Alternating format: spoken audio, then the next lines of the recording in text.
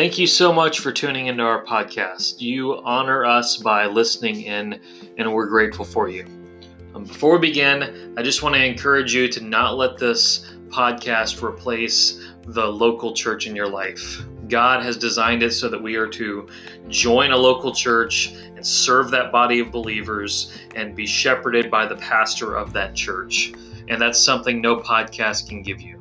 And so if you're not involved in a local church, let me encourage you to find one as soon as possible. Enjoy our podcast. I was going to introduce it this week. Open your Bibles to John 19. John 19. We'll start in verse 16 this morning. We'll read through the end of chapter 19.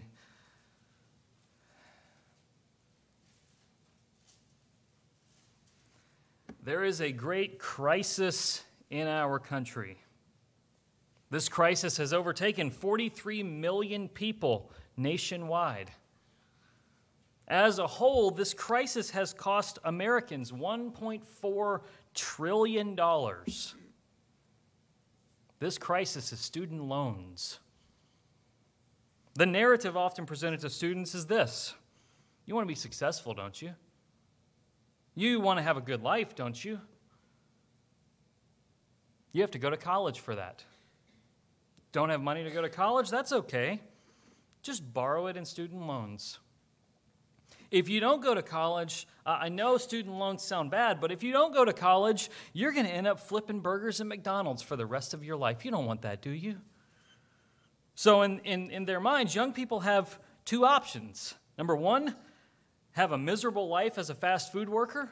Number two, get a good career by going to college, but acquire tens of thousands of student loan debt. Tens of thousands of dollars, sometimes way more than that. That's the key to success. That's the American dream. I loved my college years. God did for me so much work in my heart that needed to happen in those years, made me who I am today, but I hate my student loans. If I had it to do over, I'd still go to college, but I would work a job while I was there. I didn't work a job when I was in college. I would have paid down at least some of that. And I would have learned how to manage money before I went to college. Youth in this church, before you go to college, let me implore you, learn how to budget your money, learn how to pay off debt, and learn how to save money. Come talk to me. I'll teach you how to do that. I've had to learn since I acquired student loan debt. Learn how to do those things. The average student debt today is $32,000. That's the average. That means there are nearly half that are higher than that. Typically, about $10,000 of that is interest. So you pay your $22,000 of debt that you took out, then you owe the bank $10,000 in the process. A typical student, if they go to grad school, doesn't start paying on their loans until their late 20s. Usually a 10-year payment plan, so that means that they won't have all that paid off until they are almost 40 years old. 40 years old. And we wonder why young people so foolishly want the government to forgive their student loans. Because when this is the weight hanging over their head, they feel like they can never get out from under it. And often that's how our sin feels. We have this huge weight on us that we have to pay back, and we never can. The amount keeps increasing. We think we can pay it off with good things, but every good thing that we do, we acquire 10 sins that pop up in the process. We are accumulating more and more interest, and we don't know how to get out from under it. Some days you might cope by saying, I don't feel as guilty today as I did yesterday, so maybe I'm doing okay. But ultimately, good deeds don't pay for your sins. The same way that it doesn't matter if a murderer starts serving in a soup kitchen, he still has to be judged for his murder. You cannot pay for your sins. Somebody else has to do it. That's the heart of Good Friday. So let's look at John 19. I'm going to start in verse 16. Picks up where we left off last week. So Pilate delivered Jesus over to them to be crucified. So they took Jesus. He went out bearing his own cross to the place called the place of a skull, which in Aramaic is called Golgotha. There they crucified him, and with him 2 others, one on either side, and Jesus between them. Pilate also wrote an inscription and put it on the cross. It reads, Jesus of Nazareth, the King of the Jews. Many of the Jews read this inscription, for the place where Jesus was crucified was near the city, and it was written in Aramaic, in Latin, and in Greek. So the chief priest of the Jews said to Pilate, do not write the King of the Jews, but rather this man said, I am the King of the Jews. Pilate answered, what I have written, I have written. When the soldiers had crucified Jesus, they took his garments, divided them into 4 parts, 1 part for each soldier, also his tunic. But the tunic was seamless, woven in 1 piece from top to bottom. So they said to one another, let us not tear it, but cast lots for it to see whose it shall be. This was to fulfill the scripture, which says, they divided my garments among them, and for my clothing they cast lots. So the soldiers did these things. But standing by the cross of Jesus were his mother and his mother's sister Mary, the wife of Clopas, and Mary Magdalene. When Jesus saw his mother and the disciple whom he loved standing nearby, he said to his mother, woman, behold your son. Then he said to the disciple, behold your mother. And from that hour, the disciple took her to his own home. I think we'll stop there for now. Jesus is led out to be crucified. He's just been, we looked at his trial last week. He was not guilty, but they substituted him for us, for his disciples, and in this case for Barabbas. He's taken out and he is led out to be crucified. The Gospels never record the gore of the crucifixion. We often do that. They simply say that he was crucified. They don't record they hammered the nails into his hand and they beat him with a whip and ripped off his flesh. They don't do any of that. Why? Because the readers of these Gospels would have known about that. You don't have to describe it to them. They see it every single day. They had seen the gore of crucifixion so many times in their life. The Romans would line up roads in the street with crucified criminals down that street to get the Roman citizens to submit. They wanted it to carry a message. And the gore is not the focus, because as bad as crucifixion was, that's not the worst thing happening to Jesus in this moment. He's bearing the wrath of God. He's bearing the judgment for sin. Isaiah 53:10, we read Isaiah 53 earlier, verse 10 later in the passage, it says, yet it was the will of the Lord to crush him, speaking of Jesus. It's the will of the Lord that Jesus should be crushed for sin. The Father is crushing Jesus in this process so we don't have to be crushed, so we don't have to be destroyed. Jesus is crucified at a location, verse 17. It's got different names, called the place of a skull in Aramaic. It's called place of the skull in Greek. In Aramaic, it's called Golgotha. You probably know the Latin name as well. It's not mentioned here, Calvary. Those are the different names. It's the place where people are led to die. It's the place they take people to kill them. This is likely a place crucifixion happened often. This is not just a place that they picked. It's likely where they took criminals to kill them. Often when people were dead at a crucifixion, they'd be taken off the cross and just tossed, in the back in a little alley. And they would just rot there. So there's skulls everywhere. That's why it's called the place of the skull. This is a place where they crucify people. These are the worst criminals. They don't give them the honor of a burial. They just kind of toss them out back. Jesus was given the honor of a burial, which we're going to see, but that's because he had followers. Likely, Jesus would have simply carried the horizontal part of his cross. They usually left the vertical pole in the ground, and they had the person carry the horizontal part. They would have nailed him to that and raised him up onto that vertical pole that was already in the ground. That's typically how they did it, so that's probably what happened. I suppose there maybe was circumstances that might have had him carry the whole thing, but generally that's how they did crucifixion. There's an inscription written over his head. Verse 19, Jesus of Nazareth, the King of the Jews. It's written in Aramaic, Latin, and Greek, the 3 most common languages of the time. This is being done so that all can see it and understand it. They know why this guy is here. All the nations can know what is happening in this moment. This is everything the Gospel of John has been pointing to. We've been going through John since July. Everything we've seen happen in John has been leading to this moment. This is the Lamb of God hanging there for all the sins of the world. This is the temple. Remember, Jesus mentioned, tear down this temple and I'll rebuild it in 3 days. They're tearing down the temple right here, but it's going to get rebuilt. This is God's only Son, given that the world can have salvation because God loved the world so much. This is the Messiah coming to bring living water. This is the bread of life that will satisfy you. This is the light of the world shining out in the darkness. This is the good shepherd laying down his life for his sheep. This is the resurrection and the life. This is the one that if you've seen him, you've seen the Father. You know what the Father looks like. This is indeed the Savior of the world hanging on the cross. We see different groups of people in this crowd around his cross as we look at this part. First, we see the Pharisees, verses 21 and 22. They go up to Pilate. They're petty men. They're just petty men. They have done a corrupt way to get Jesus crucified, and they've done a secret trial at night because they weren't allowed to do it at night. They wanted to keep it hidden and get it taken care of. They go up to Pilate, and they've been working to get this guy crucified the entire book. They finally get it, and they're still not satisfied. They walk up to him. They say, hey, you wrote that he's the king of the Jews. No, change that. This man said I'm the king of the Jews.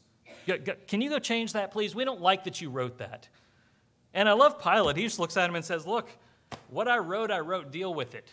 Deal with it, you little trolls. Like that's what's going on here. I just think it's pretty funny that Pilate does that. These are vile men that can't see God become man in front of them hanging there. They still aren't satisfied getting exactly what they begged for.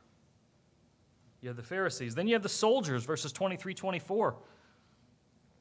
They're down at the foot of the cross. They're dividing Jesus' clothing among them. The soldiers stand at the foot and they gamble for Jesus' clothing. Likely the only possessions Jesus had were the clothes on his back, and they split those clothes evenly among themselves, but the tunic that he had is one big garment. It's kind of worthless if they tear it, so they play a game of Yahtzee for it.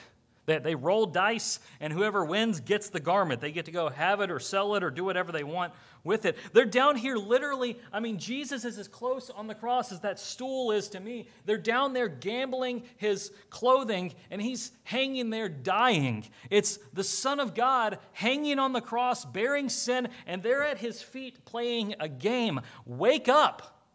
Wake up. See the Savior dying for sinners. Wake up.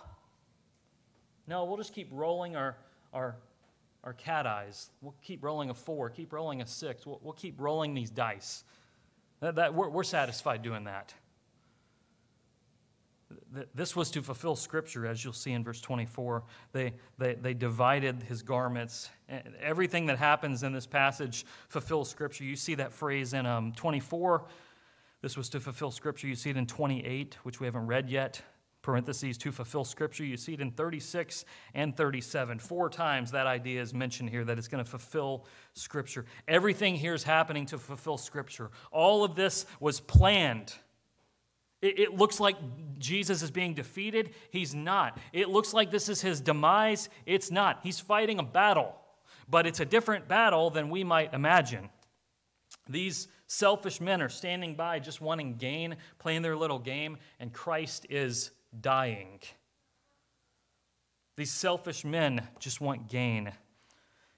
You've got the Pharisees being selfish. You've got the soldiers being selfish. I ask you, where are you in the crowd? Because you're there. You're there. That's the point. We're among the scoffers. You don't believe me? Okay, let's take a little test. You think you've kept the 10 Commandments? You ever told a lie? When you lie, you oppose the God of truth. You seek to make reality what is opposite of what he's made. You don't like the way he set it up, so you lie to try and change it. Have you ever told a lie? That's the 9th commandment. You ever stolen anything? Even something small? Food off somebody's plate you didn't ask for? Fudged your taxes? Something like that? That's the 8th commandment. When you steal, you're protesting against the God who gives you all things, and you're saying you're not satisfied with what he gave you. You want more. You ever use God's name in vain? That's called blasphemy. That's the third commandment. You're taking the holy name of God who made you and running it through the mud when you do that. 1 John 3:15 says, if you hate somebody, you're a murderer at heart. You ever hated anyone? Understand, when you hate someone, you're essentially wishing that a person God created didn't exist. You'd like to just blot them out of memory. God, how dare you make that person? Get them out of here. Thus, you're murdering them in your heart. That's the sixth commandment. I could go through all 10 of them. Those are just 4. The point is, if I were to keep going, I'd show you exactly how you've broken all 10 of them, and I have too. That's the point. That's why Jesus has to hang on the cross for you, because you can't keep those 10 commandments. You can't. Think of the song, How Deep the Father's Love for Us. We unfortunately didn't include that in our Easter hymns that we picked, but behold the man upon the cross, my sin upon his shoulders. Ashamed, I hear my mocking voice cry out among the scoffers. It was my sin that held him there until it was accomplished. His dying breath has brought me life. I know that it is finished. He didn't go to the cross just for some moron you know. He went for you. He went for you. It was your sin that held him there on the cross, not just somebody else's. It was yours. All of us are like these Pharisees and these soldiers. We are selfish. We want our own way. We want stuff our way, inconsiderate of people around us. We have fallen short. We completely ignore the spotless Lamb standing in our place. We're standing there in the crowd scoffing as Jesus dies, and he continues hanging there for us, because after this is over, we're going to realize the fact of what happened. We're going to see it. One more group in the crowd, verses 25 through 27.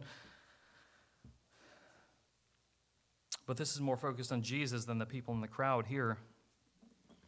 While all of the selfish crowd are being selfish, Jesus is hanging there being selfless. He sees his mother standing there, and he sees John the disciple, the one who wrote this book. He calls him the disciple John is called the disciple whom Jesus loved. You see that many times in the Gospel of John. John never calls himself by name in his book. He always calls himself the disciple whom Jesus loved. He's standing there with Mary. As best we can tell from the information we have, this is the only one of the 12 that came to Jesus' crucifixion. Maybe the others were there. We don't know. This is all the information we got. John is there with Mary. And Jesus' only thought while he's hanging on the cross is to make sure his mother's taken care of. Make sure his mother has someone to take care of her. His father, Joseph, would have died, and so that made Jesus the firstborn, the man of the house. He's about to die, so Jesus has to figure out what to do for his mother in his last moments. And, he's hanging there thinking about his mother. I'd be hanging there calling down lightning to kill these little soldiers playing Yahtzee in front of me. He's thinking about his mother. Jesus asked John, hey, take over for me. Would you take care of my mother? Would you do that, please? He says, behold your son, behold your mother. And we know that John did that. We know from church history John did that. John goes on to be the pastor of the church in Ephesus. He takes Mary there with him, and he's there for most of his life, and Mary is always there with him. John begins treating her like he's her own mother. And Jesus is hanging here on the cross, showing his selfless love as he dies. Not just in his cares for his mother, but in the cross itself. Let's finish the passage. 28. I'm going to read through 37. We're going to read the bottom part later. 28. After this, Jesus, knowing that all was now finished, said, to fulfill Scripture, I thirst. A jar full of sour wine stood there. So they put a sponge full of sour wine on a hyssop branch, held it to his mouth. When Jesus had received the sour wine, he said, it is finished. And he bowed his head, gave up his spirit. Since it was the day of preparation, and so that the bodies would not remain on the cross on the Sabbath, for that Sabbath was a high day, the Jews asked Pilate that their legs might be broken and that they might be taken away. So the soldiers came and broke the legs of the first and of the other who had been crucified with him. But when they came to Jesus and saw that he was already dead, they did not break his legs. But one of the soldiers pierced his side with a spear, and once there came out blood and water. He who saw it was borne witness. His testimony is true, and he knows that he is telling the truth, that you also may believe. For these things took place that the scripture might be fulfilled. Not one of his bones will be broken. And again, another scripture says, they will look on him whom they have pierced. At the beginning of John, if you remember, Jesus came walking by John the Baptist one day, and John the Baptist said what? Behold, the Lamb of God who takes away the sin of the world. On Golgotha, on Calvary, at the place of the skull, Jesus is serving as that lamb. He's also serving as the priest. He's serving as that priest. Jesus knows that what he's doing is about to be finished, so he asks for a drink. Why does he do that? Well, likely he has a dry mouth. He's been hanging there for 6 hours. He can't speak. He needs a drink to wet his throat so he can talk. They give him sour wine. He takes enough to drink to be able to speak one final thing. At exactly the same time, over in Jerusalem, there's a priest at the temple performing a sacrifice. It's the Passover. If you remember the Passover, Moses told the Israelites, put blood over your doorposts so that when death comes into the camp, it won't take your firstborn son. And so the Jews do that every year now as to remember that. And so at this very time that Jesus is dying, the priest is over in the temple sacrificing a lamb to remember that Passover, that death wouldn't get people. Jesus is here on the cross serving as both the Lamb of God and as that priest. He's dying to cover sinners from their judgment. As he hangs there, all sin is placed on him. Sin is placed on top of him as he hangs there. Every sinful action is placed on him. Every murder, every theft, every adultery, every sexual immorality, every bit of homosexuality, every abortion, every wasted hour, every religious hypocrisy, every dollar spent in wicked ways, every act of pagan worship, every gluttonous gorge, every angry outburst, every gambling, every terrorism, every political anarchy, every government sedition, every absent father, every neglectful mother, every church split, every divisive church member, every arrogant pastor, every person who comes to church as a consumer and doesn't serve, every shooting, every vandalism, every drunken stupor, every divorce, every drug addiction, every bit of witchcraft, every disengaged husband, every abusive husband, every disrespectful wife, every doubt of God, every distrust of God, every neglect of sharing the gospel. It's all placed on Jesus. Not just that, every sinful word, every lie, every bit of gossip, every blasphemy, every false teaching, every hurtful sarcasm, every harsh criticism, every coarse language, every sinful judgment, every dirty joke, every child that has mocked their parents, every parent that has had an angry outburst and yelled at their children. Not only that, every sinful thought, every bit of pride, every bit of judgmentalism, every greed, every lack of contentment, every covet, every laziness, every bit of lust, every frustration, every grudge, every unforgiveness, every hatred, every racism, every sexism, every arrogance, every anxiety, every anger, and every other sin known to man is on Jesus as he hangs there. He bears up under the weight of all of that. It gets heavier and heavier and heavier and heavier. He bears God's judgment for all of this, the judgment you and I deserve. We don't deserve a slap on the wrist for our sins. We deserve what Jesus is experiencing right here. And he makes a payment for it, for your sin, for my sin. Every bitter thought, every evil deed crowning his blood-stained brow. And as it bears on him more and more, he takes a breath. And with a shout of victory, he cries out 3 last words, the most famous last words in history. It is finished. Now the daylight flees, now the ground beneath quakes as its maker bows his head, curtain torn in two, dead are raised to life, finished the victory cry. It's a shout of victory that rings out through all of the land. It rings out through all of history. It's a shockwave that's heard forever. He lays down his life. Nobody takes it from him. He lays it down. He takes all sin onto his body and he dies. It dies with him. The author of life, the Lord of all, the Son of God, is dead. He's dead.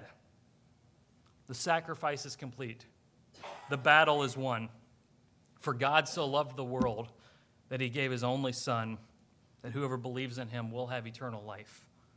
We see here just how much Jesus loved us. Ephesians 3:17 through 19, Paul says, so that Christ may dwell in your hearts through faith, that you being rooted and grounded in love may have the strength to comprehend the breadth and length and height and depth, to know the love of Christ that surpasses knowledge and be filled up with the fullness of God. The love of Christ goes completely everywhere that way, completely everywhere that way, completely everywhere that way, and all the other directions. It goes everywhere. He loves us infinitely. He bore our sins on the cross, and it is over. It's done. You don't have to pay for your sins anymore. Stop trying. He paid it in full. All sin you will ever commit, past, present, future, he paid for it. He paid it. Graduates look forward to that day when paid in full will be written across their student loans. We have paid in full written across our sins, written across it. Now God can look at you, if you know him, if you know Christ, and say, my son, my daughter, perfect, spotless, blameless, forgiven by my Son, covered by the blood of the Lamb, loved for all of eternity, treasured, heirs of the kingdom of heaven, no more condemnation. Why does he do this? Look at verse 35. He who saw it has borne witness. His testimony is true, and he knows that he's telling the truth, that you also may believe. Jesus wants you to believe. In fact, you have to believe for this to be applied to you. We don't believe that Jesus just died to cover every person on the planet forever, that they don't have to do anything. They're just forgiven. That's heresy. No, you have to believe to receive his atonement. You have to believe to receive his payment for your sins. You don't get it otherwise. You don't get it otherwise. You have to believe. They come over to finish the job as he's hanging there. It's getting close to the Sabbath. They can't keep him on the cross or the other guys on the cross on the Sabbath. It's that their day begins at sundown, not sunrise. So 6 o'clock about is when their day begins. The Sabbath begins at 6 p.m. So these two guys hanging around him, they break their legs so that they'll die. The way that you hung on the cross, if you couldn't hold yourself up, you'd suffocate. That's why they do that. They break his legs so that they will die quickly. They go to do that to Jesus, but they find he's already dead. So they don't have to break his bones, so that Scripture can be fulfilled. Not one of the bones was broken, written in Psalm 22, thousands of years before Jesus was born. So they take a spear, they stick it in Jesus' side, and what runs out? Blood and water. That's interesting. Is that just a throwaway line? Well, they had some medical people examine the story of Jesus and look at this, and the medical people concluded probably why water and blood runs out is that his heart had ruptured. His heart had ruptured. That is, under the full weight of your sin, under all the stress and pain that this brought, his heart literally exploded. All to fulfill Scripture. Why? So that you'll believe. Believe on Jesus. Don't just believe in that Jesus was a real guy who died one day. Believe in Jesus in such a way that it changes you. He died your death so you don't have to ever again. And he now extends that offer out to you. Your sin will either be punished by Jesus on the cross or by you in hell for all of eternity. Which one do you want? You must place your faith in the reality that Jesus stood in your place on the cross. He made that payment for you. This takes it deeper than him just being a historical guy who died one day. Did he take your place? Have you believed that? If you know Jesus, this cross is your hope in every part of your life. It's your hope. It shows God's immense love for you. It gives you confidence that you're in right relationship with God. He's forever pleased with you, not because of what you've done, because of what Jesus did. He's forever pleased with you. He can't love you any more than he does, and he will not love you any less than he does. It gives you a picture of how to love others. We lay our life down for other people. It gives you the highest reason to worship God. It compels you with all of your might to sing his praises. We are designed to sing the praises of glory being revealed. That's how we're made. When we see the grandeur of a sunset, usually out here over the cemetery, when we see those sunsets, we can't help but scream, wow, look at that. When we hear that a couple that we know got engaged or they're expecting a baby, we cheer for them. That's awesome. When we see a magician do a magic trick and it's like blows our mind, we sit there in awe and wonder, how did that happen? When we, eat really good food and taste it, like our taste buds explode in wonder. Like, wow, I've never tasted something like that before. And when glory is revealed, we can't help but worship. We see the glory of God and the love of God revealed here at the cross in all its magnificence. Can you do anything but sing with joy? Aren't you in awe and wonder of this? Doesn't it leave you breathless? Never take your eyes off the cross. It's your hope. It's your hope. It's not the ABCs of your faith as if it's just the starting point of your faith. It's the A through Z's of your faith. It's the foundation for every part of the Christian life. Look at final 5 verses of the chapter. After these things, Joseph of Arimathea, this is starting 38. After these things, Joseph of Arimathea, who was a disciple of Jesus, but secretly for fear of the Jews, asked Pilate that he might take away the body of Jesus. Pilate gave him permission. So he came and took his body. Nicodemus also, who earlier had come to Jesus by night, came bringing a mixture of myrrhs and aloes, about 75 pounds in weight. So they took the body of Jesus and bound it in linen cloth with the spices, as is the burial custom of the Jews. Now in the place where he was crucified, there was a garden. In the garden, a new tomb, in which no one had yet been laid. So because of the Jewish day of preparation, since the tomb was close at hand, they laid Jesus there. They bury Jesus. They take him off the cross. They bury him. They wrap him up. They bring this aloes to him. They bury him. They roll the stone in front of the grave, and it seems like it's all over. We just read 19 chapters for the guy to die at the end. Until Sunday. Sunday's coming. Let's pray.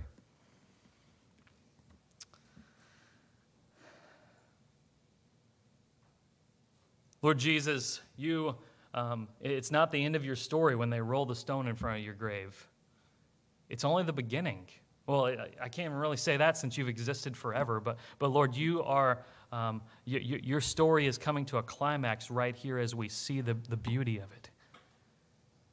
Lord, may we never put our hope in our works or in anything we do, for we can't do much of anything. May we put our hope fully in the cross. You paid for our sins in the past. You paid for our sins in the present. You paid for them in the future. We are yours forever. I pray that those here who know Jesus would take great hope in that. They cannot be snatched away from you because of what you've done. But Lord, if there's any here who don't know you, I pray in Jesus' name they would come running to you. For there is no hope apart from you. Lord, I pray for each person here that you build in them anticipation in the coming week for what comes next in this story when the stone rolls away. Lord, build anticipation in us as we look to that. In Jesus' name, amen. We're going to take the Lord's Supper together now. You should have received one of these as you came in.